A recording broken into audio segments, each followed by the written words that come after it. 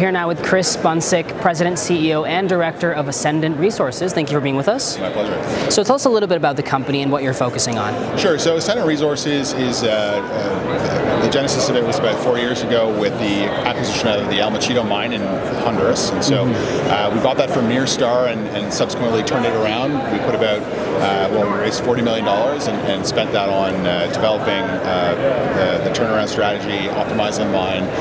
We reduced our cost by 30%.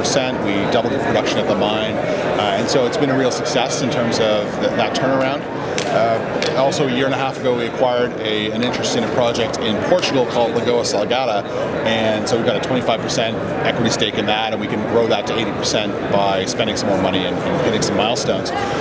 It's going to be a big part of our growth going forward. We spent about $4.5 million last year on exploration. We put out a PEA in the middle of February, just a few weeks ago, highlighting the first look at what the economics are, and it's a very strong project. It's 106 million NPV8 after tax, 31% IRR after tax, and so the all-sustaining cost of production there will be about 66 cents a pound zinc, which even at the scary prices we're seeing right now, it's still going to throw off a lot of cash. So we're excited about this project. The capex is about 163 million.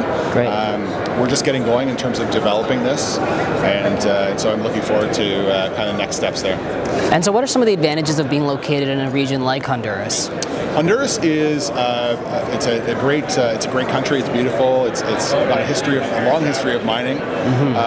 And so this mine's been in operation for 70 years. It's a very well understood type of deposit. There's lots of exploration upside there.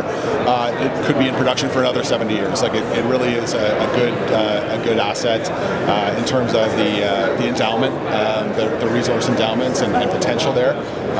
And so operating in Honduras has been good. Portugal is also very well known for mining. You've got major mines on the Iberian Pyrite Belt where our project is located. So it's a world-class belt. You've got Neves-Corvo and Agustinides and Aljustrel and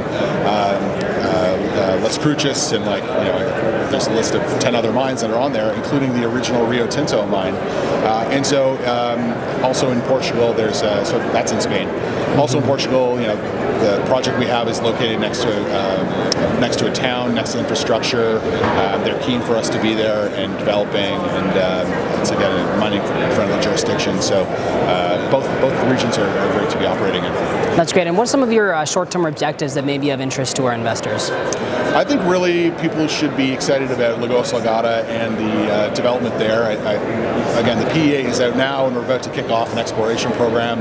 It's going to be a few months until we have some assays reporting back, but we've got a very good idea of where we want to be looking, thanks to a lot of the IP work that's been done, the geophysics, and so we're looking forward to expanding the size and scope of that operation as well, and hopefully getting into construction over the course of the next 3 to 4 years. So it's a very exciting project.